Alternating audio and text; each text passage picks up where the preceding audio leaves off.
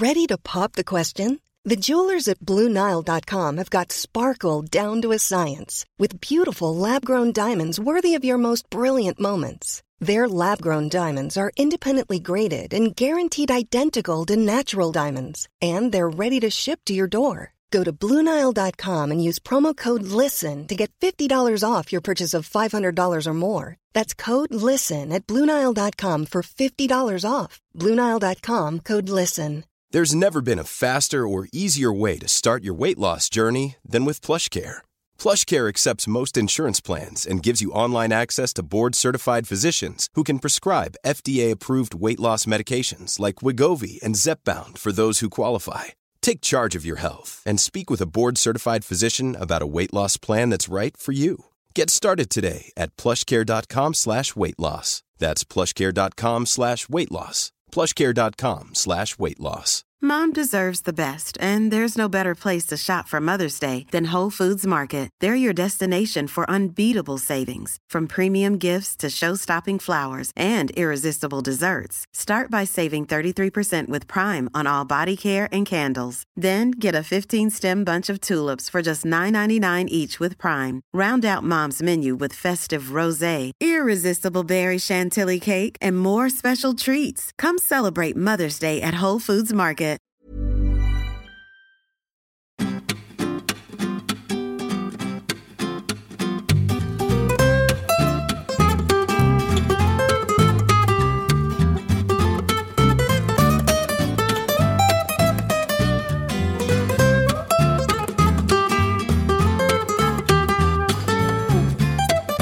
Hej kära lyssnare, välkomna tillbaka till Medvind, en podd som handlar om resor och där vi sitter och har konversationer med intressanta människor om just resor.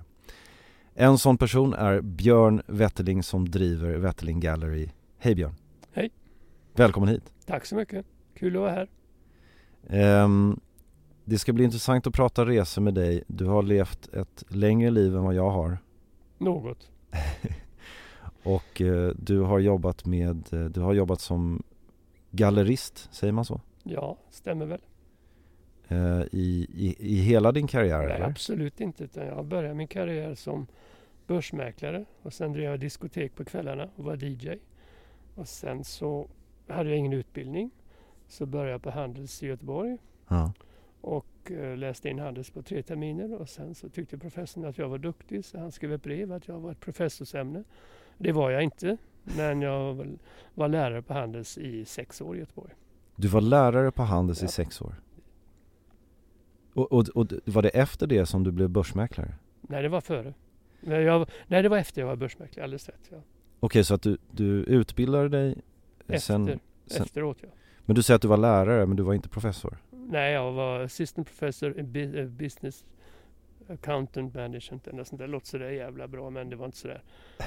Det var inte så mycket. Jag var inget professorstämne. Jag tycker det var jättetråkigt att plugga en massa konstiga böcker om ekonomi. Men jag tyckte det var väldigt roligt att undervisa, så att det gjorde jag mycket bättre och var duktig på det. Okej, ja, vad intressant. Jag är precis som du. Jag pluggar också på Handels och tyckte det var uttråkigt. Men att lära ut gjorde jag aldrig. Nej, men det var skitkul faktiskt. Jättekul var det. Så att jag tänkte att vi ska öppna den här podden som vi brukar göra med att berätta. Du har ett galleri som heter Wetterling Gallery. Ja, stämmer det. Vi har haft det sedan 1978. Och vi har funnit i Kungsträdgården sedan 1984. Var i Kungsträdgården? I Kungsträdgården 3, bredvid restaurang Victoria. Så det går inte att missa. Det finns 3 rosa skyltar som står Wetterling Gallery på. Så. Det här är Stockholms äldsta galleri? En av de äldsta. Jag tror att det gäller samtidsgalleri så är vi nog det äldsta. Kan vara finnas någonting. Tornvall kanske är äldre än vad jag är. Men vi är en av de absolut äldsta gallerierna. Tyvärr är det så. Ja, jag förstår. Och här finns samtidskonst? Det finns bara samtidskonst. Jag tycker du och jag lever just nu, så det är du och jag som skapar nästa generations konstnärer. Ja, just det. Istället för att gå till Buckan eller Auktionsverket och köpa en massa döingar. Det är ju som en börs på auktionerna, det är det inte hos oss. Berätta, hur skiljer det sig hos er då? Ja, hos oss är det att Vi försöker få dig att tycka att det är fantastiskt kul att köpa samtidskonst. Ja. Men då har du inget facit. Men när du går på Buckan så tror du att det är någon jävel som är under dig som har bjudit. Men det kan mycket väl vara någon annan som kör upp dig. Va? Ja, exakt. Så det blir ju en bra mycket mer personligt sätt att handla konst. Tycker vi i alla fall, absolut. Och det ska det ju vara. Absolut. Vi ska ju prata resor idag. Mm.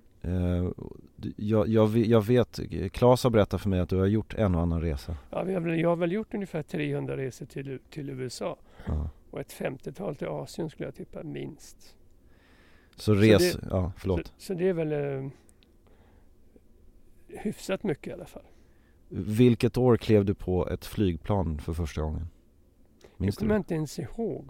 Men jag tror att det var till Mallorca 1970 kanske. 70-talet, Ja. Det har ändrats en del, va?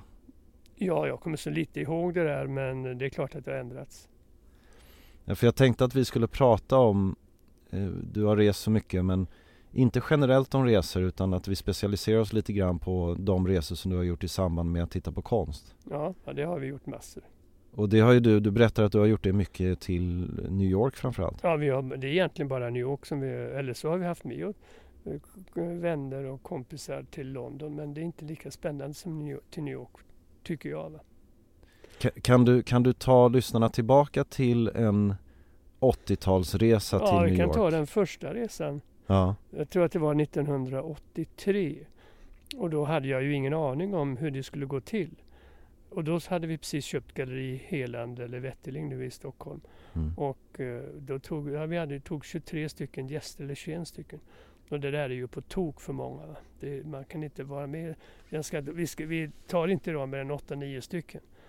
Och där så åkte vi och hälsade på Rauschenberg. Mm. Och Rauschenberg blev vår första konstnär som kom till som då vi öppnade med i Stockholm 84. Okay. Och vi var på Leo Castelli som var världens finaste galleri på den tiden.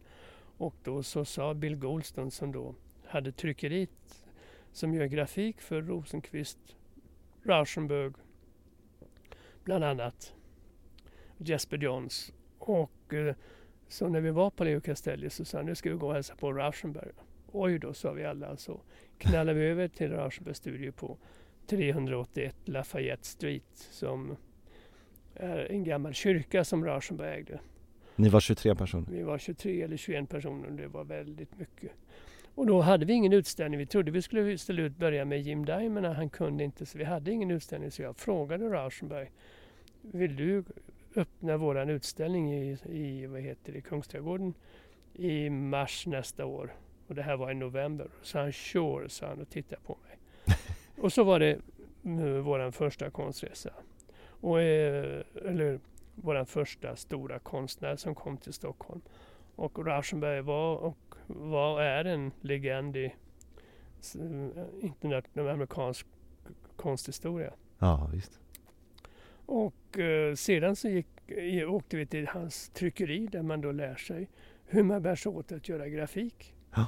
Och man tror ju det där är jätteenkelt, men grafik är egentligen mycket svårare att göra än att måla en olja. För att måla en olja så kan du alltid stryka över färgen på ett ställe om du inte är nöjd. Men det kan du inte göra med ett grafiskt blad, utan då är det kört. Får man bra från början i så fall. Va? För att man tillverkar ju de här stora tryck. Eller hur fungerar det? Ja, men i princip så har man en färg för varje plåt eller varje sten. Ja, just det. Och det innebär alltså att om du har 10 stenar så blir det 9:e fel på så är det taskigt. Då funkar det inte. Nej.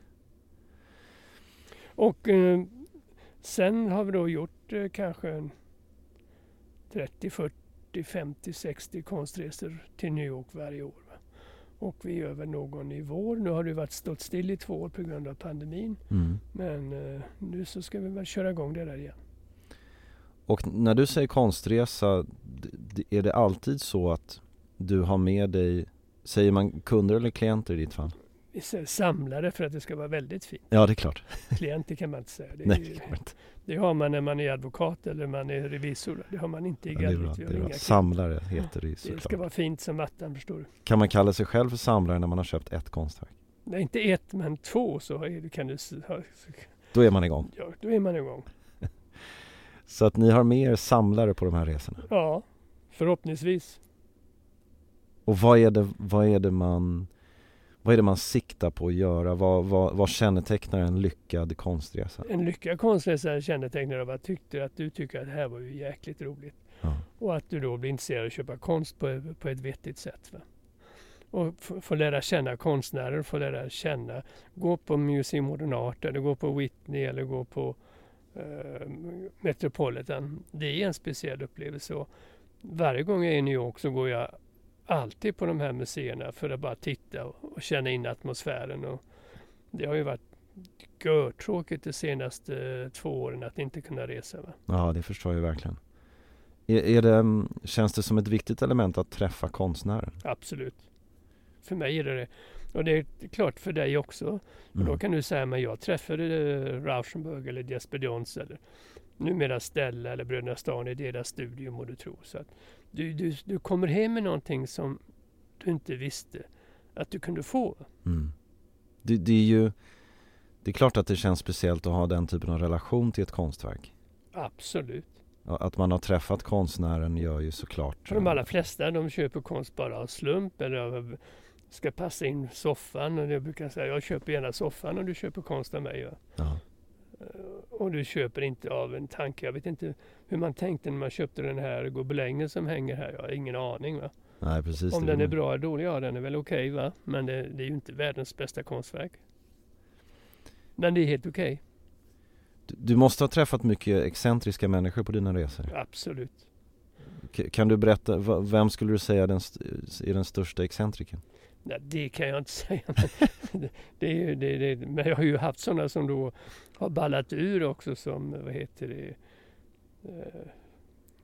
helt och hållet har ballat ur. Så att supet sig för knallfulla och alla möjliga konstigheter. Men sen är de allra flesta väldigt trevliga och väldigt ordentliga och väldigt präktiga. Och det är på något sätt att jag har ju haft med mig verkställande direktörer för stora företag. Ja. Och de är som små barn. Det är jag som bestämmer. Kom ihåg det. Ni får göra som jag säger. Ja. Det är klart en annan sak när man kommer ur sin comfort zone. Ja, i alla högsta grad. Det här har de ingen comfort zone. Va? En del vägrar åka tunnelbana för de är livrädda för att gå ner i källaren. Och det tycker jag är ju tråkigt. Va? Men Dansten på Sten Olsson som var med en gång. Ja. Han följer gärna med tunnelbanan. Och det var inga problem. Men har andra som då är livrädda att träffa vanligt folk. Va? Det är ju tråkigt om man liksom vill införliva sig och uppleva en stad på riktigt. Att inte ge sig i kast med det. Ja, men tunnelbanan i New York är ju härlig tycker jag. Va? Nu är det ju ingen graffiti längre tyvärr. Va? Men det är ju en spännande upplevelse. Att det låter ju som att vagnen aldrig ska komma tillbaka utan den ramlar ihop. Va? Men det gör den ju inte. Den är ju fortfarande hyfsat bra. Har det aldrig hänt mig någonting en tunnelbana i New York så många gånger som jag har varit här. Idag är det ju jättesäkert. Jag känner mig mycket mer orolig att åka tunnelbana i Stockholm. Va? Ja, precis. I New York på 80-talet, det skiljer sig mycket från idag. Ja, framförallt när det är Soho och Tribeca där vi då var. Då var det ju mycket mer lite ruffigare. Det var lite mer äldre. Idag är det ju nymålat överallt tyvärr. Va? Ja. Det är en helt annan stad. Men det finns ju naturligtvis öar i New York som är fantastiska fortfarande. Men det är inte alls på samma sätt som det var förr. Så säger man alltid, va? Om det är bättre eller sämre, det har jag ingen aning om. Nej. Men det är annorlunda. Mycket annorlunda. Var det i de områdena som ni rörde er mycket? Ja, vi rörde oss i de områdena, i Soho framförallt. Då fanns det inte, Meat District. Då var det Meat District. Idag är ju alla gallerier i Chelsea. Ja. Det var de inte förr, va? Då var det ju kött där på riktigt. Det var köttmarknad på riktigt. Man gick ner till jag var där och åt kött på någon konstig krog i 14 gatan eller 26 gatan eller vad fan det nu var. Det finns inte idag. Varför skulle du säga att konstnärerna lockades till de här ställena? Var det bara en ekonomisk fråga? Nej, men jag tror så här att på 50-talet så blir ju New York världens konsthuvudstad. Och då kostade det inte så mycket pengar att bo där nere. Mm. Idag är det ju svindyrt och då flyttar man ut till andra områden i Brooklyn eller vad det nu är, va? Just det. Och är du då väletablerad och tjänar massor med pengar som vissa konstnärer gör, då kan de ju bo kvar, annars har de inte råd helt enkelt. Men USA är ju, och framförallt New York har ju då lockat dig på grund av att du har jobbat så mycket med samtidskonst. Ja, absolut. Är det verkligen det land där samtidskonst har... Ja, men det är alltid så att konsten följer pengarna. Det har det alltid gjort. Ja. Från kyrkan och allt vad mecenat och allt vad det nu är. Och på 50, 60, 70, 80-talet så var New York konstmecka. Men idag så finns det hubbar som inte fanns för. London är en stor konsthubb. Berlin är en annan konsthubb. Peking är säkert en annan konsthubb. Det fanns inte förr, men det gör det idag, va? Så är det, du har ju åkt mest till New York, men Peking nämnde, har du varit där mycket? Nej, jag har också? aldrig varit i Kina. Nej. Men Berlin? Jag har varit i Hongkong, men aldrig i Kina. Så var skulle du säga att dina nästa konstresa ni gör här, kommer det vara New York igen? Det kommer vara New York. Jag kommer inte åka till Peking med konstresa, för jag har ingen aning. Jag har ingen aning om hur jag ska bära mig åt då, va? Det är inte min comfort zone. Har du någon annan stad som är en comfort zone för dig? Ja, London är en comfort zone för mig. Ja. Berlin skulle inte vara så svårt att åka till. Ja, just det. Comfort zone.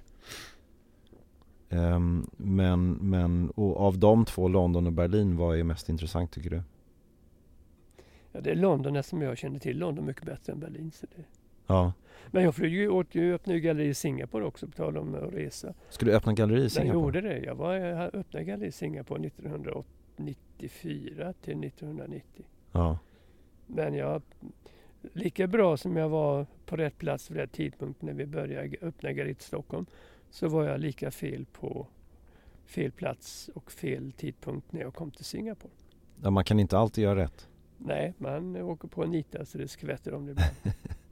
Det är också så här, fega pojkar får inga vackra flickor, och prövar man inte kan man inte pröva, så blir man inget heller, va? Ja, man kan inte få mer än ett nej. Nej, men det är jävligt jobbigt att få nej, va? Det är precis som när du ska ringa, om du nu skulle ringa någon som du beundrar, kungen eller någon annan statsminister, så kanske det pirrar mer därför att du ska få nej, va? Ja. Och det kan jag känna också. Jag tänkte, men vad fan ska jag känna det för? Jag är ju hyfsat känd som jag är, att kunna om du inte vet vilka vi är i konstvärlden, ja, då har du inte i konstvärlden att göra, va? Nej. Sen behöver du inte tycka om oss eller inte, det är en helt annan sak, va? Den här podden handlar ju om resor och nu har vi pratat destinationer, men det finns ju andra typer av resor. Jag förstår det rätt att den kanske mest speciella resan du hade i din karriär var just där på 80-talet? Ja, det kanske är så, därför att man då har sådana minnen på 80-talet som var väldigt positiva. Men jag har ju rest hemskt mycket.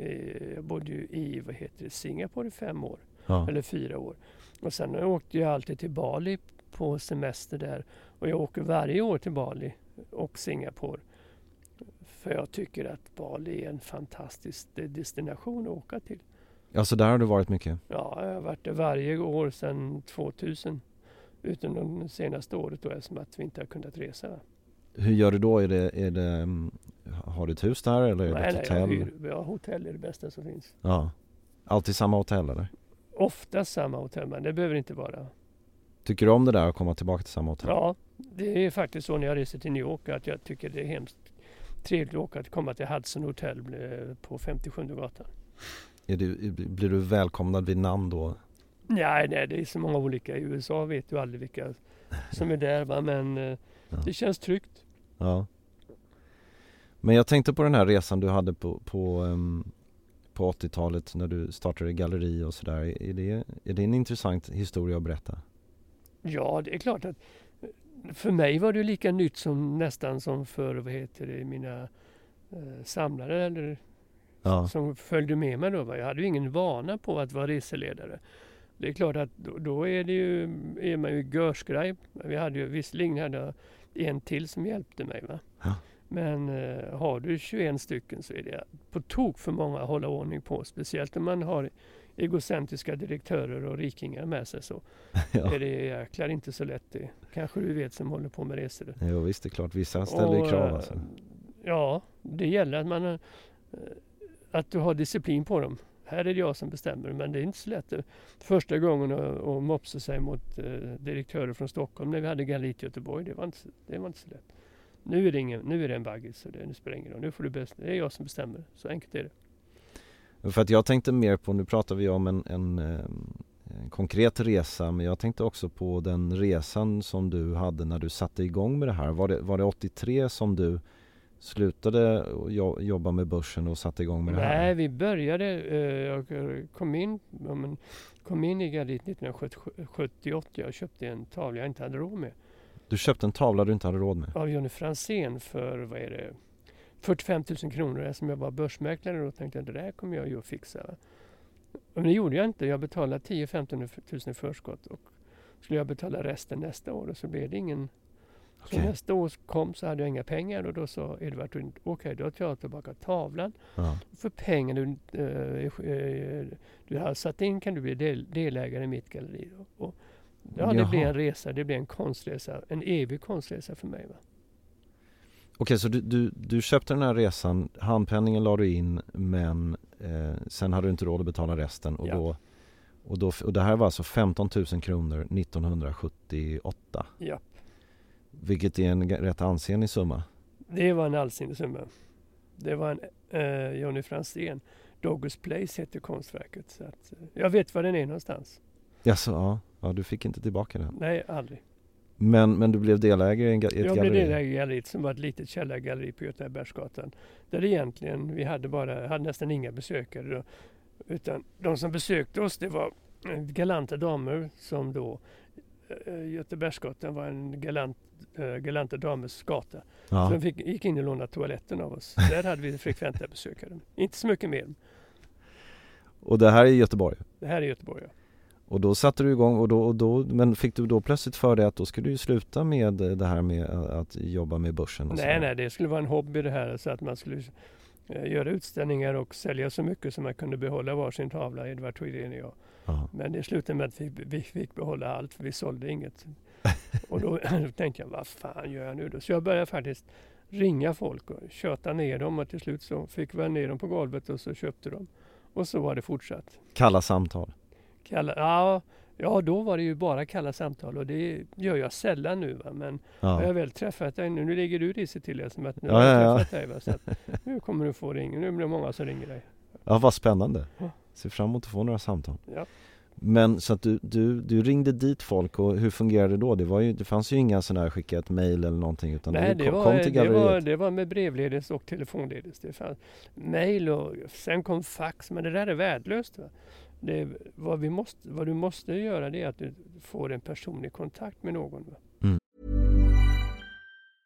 Mom deserves the best, and there's no better place to shop for Mother's Day than Whole Foods Market. They're your destination for unbeatable savings, from premium gifts to show-stopping flowers and irresistible desserts. Start by saving 33% with Prime on all body care and candles. Then get a 15-stem bunch of tulips for just $9.99 each with Prime. Round out Mom's menu with festive rosé, irresistible berry chantilly cake, and more special treats. Come celebrate Mother's Day at Whole Foods Market. Planning for your next trip?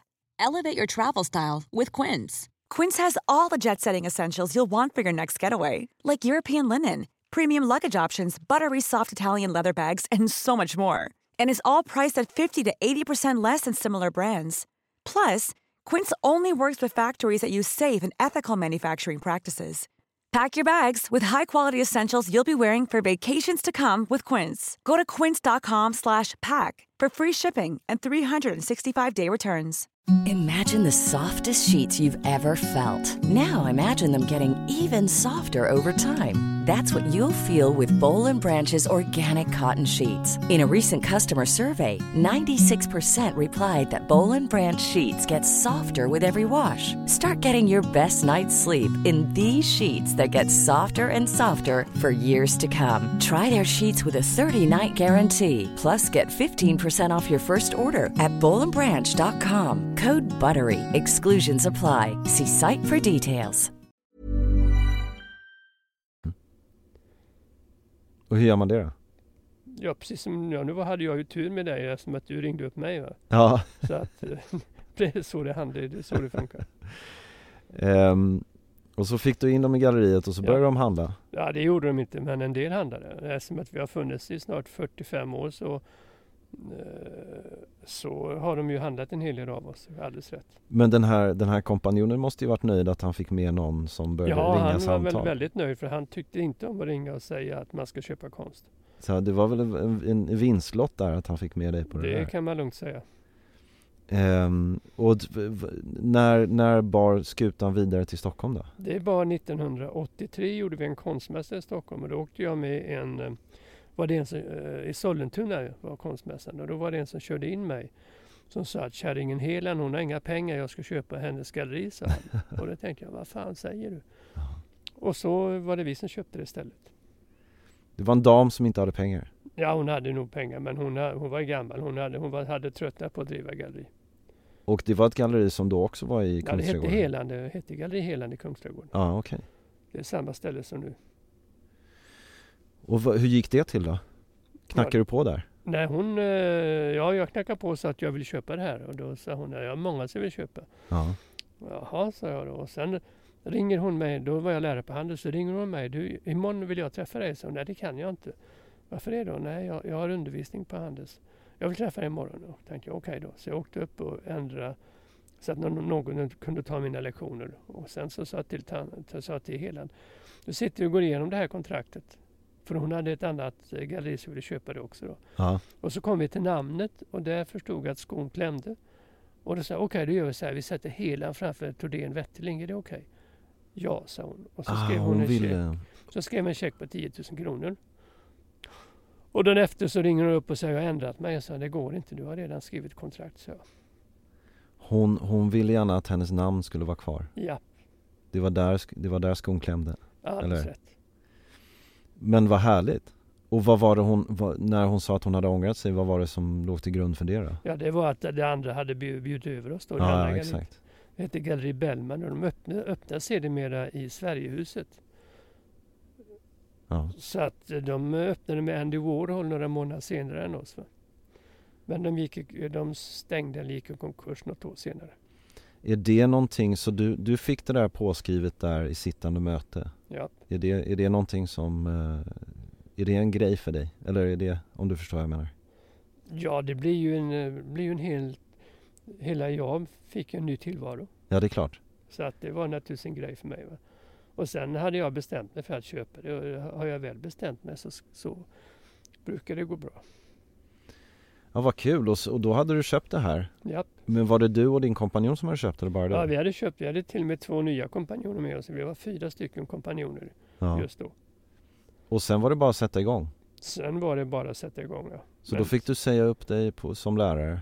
Nej, jag körde faktiskt lärare på deltid 2 eller 3 år till. 2 år till, ja. Men sen stack du över till New York och pratade med Rauschenberg? Ja, det gjorde vi konstigt 83, stämmer det. Och sen var ni igång? Sen var vi igång, ja. Och var du först innan den här Warhol-utställningen? Då hade du Rauschenberg där, eller? Ja, det hade jag Rauschenberg före då. Och det var ju låt som Warhol var en formidabel konkurrent, eller? Ja, det är klart. Jag tycker inte Warhol var så bra, så jag vill inte ställa ut honom, vilket var en fullständig idioti från min sida. Okej. För att han var så stor, ja. Absolut. Mm. Men det är ju inte så att folk köper bara för att han är stor. Va? Men på den tiden så var det inga priser. Warhol kunde köpa för mellan 30 och 100 000 dollar. Det var ju småpengar på den. Ja, det var mycket pengar då. Va? 84 var det mycket pengar, va? Men idag är det ju inte ens pisspengar. Men sen så höll du på med det här i 6 år någonting, och sen kom kraschen, va? Sen kom kraschen. Ja. Från 84 till 90 så det blev en av världens största gallerier. Ni blev en av världens största gallerier? Vi omsatte 135 miljoner kronor och tjänade 17. Otroligt.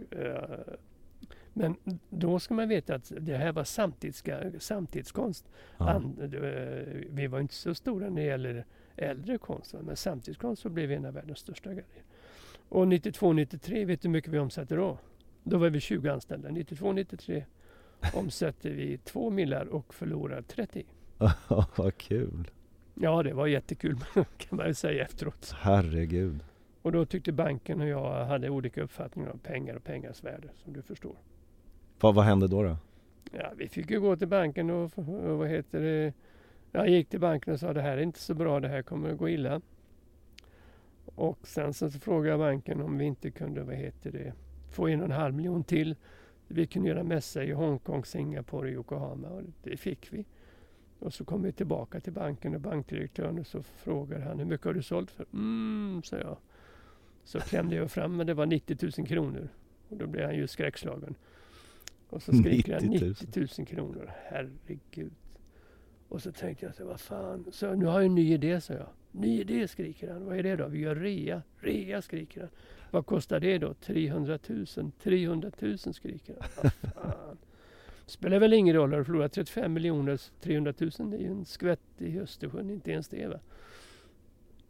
Så jag, nu måste fråga styrelsen, tänkte du är inte klok, frågar du styrelsen så blir det blankt nej, va? Och styrelseordförande i Bohusbank på den tiden var Per Lundberg. Och jag var ju Wallenberg där. Och så att jag gick ur hans rum och gick till en annan telefon i banklokalen och ringde reklambyrån och sa vi kör. Vi får lov. Och så gör vi en rea-broschyr som du kan få titta på. Och sen så får vi 3 minuter i tv. Och vi vinner guldägg och så säljer vi för 5 miljoner kronor. Så förlorar och då räddar ju ansiktet både på min bankdirektör och mig själv. Ja, fick ni in pengar där? Alldeles rätt. Det är en bra historia efteråt i alla fall. Ja, jättekul. Jag läste om den innan jag kom hit. Spännande grej. Men därefter då var det var ändå ganska jobbigt där, kan jag tänka mig. Trots det var ju görjobbigt. Det var ju från då att vara 20 anställda till jag och min fru och allting är kaos var det ju. Hur lång tid tog det att få rätt sida på allting?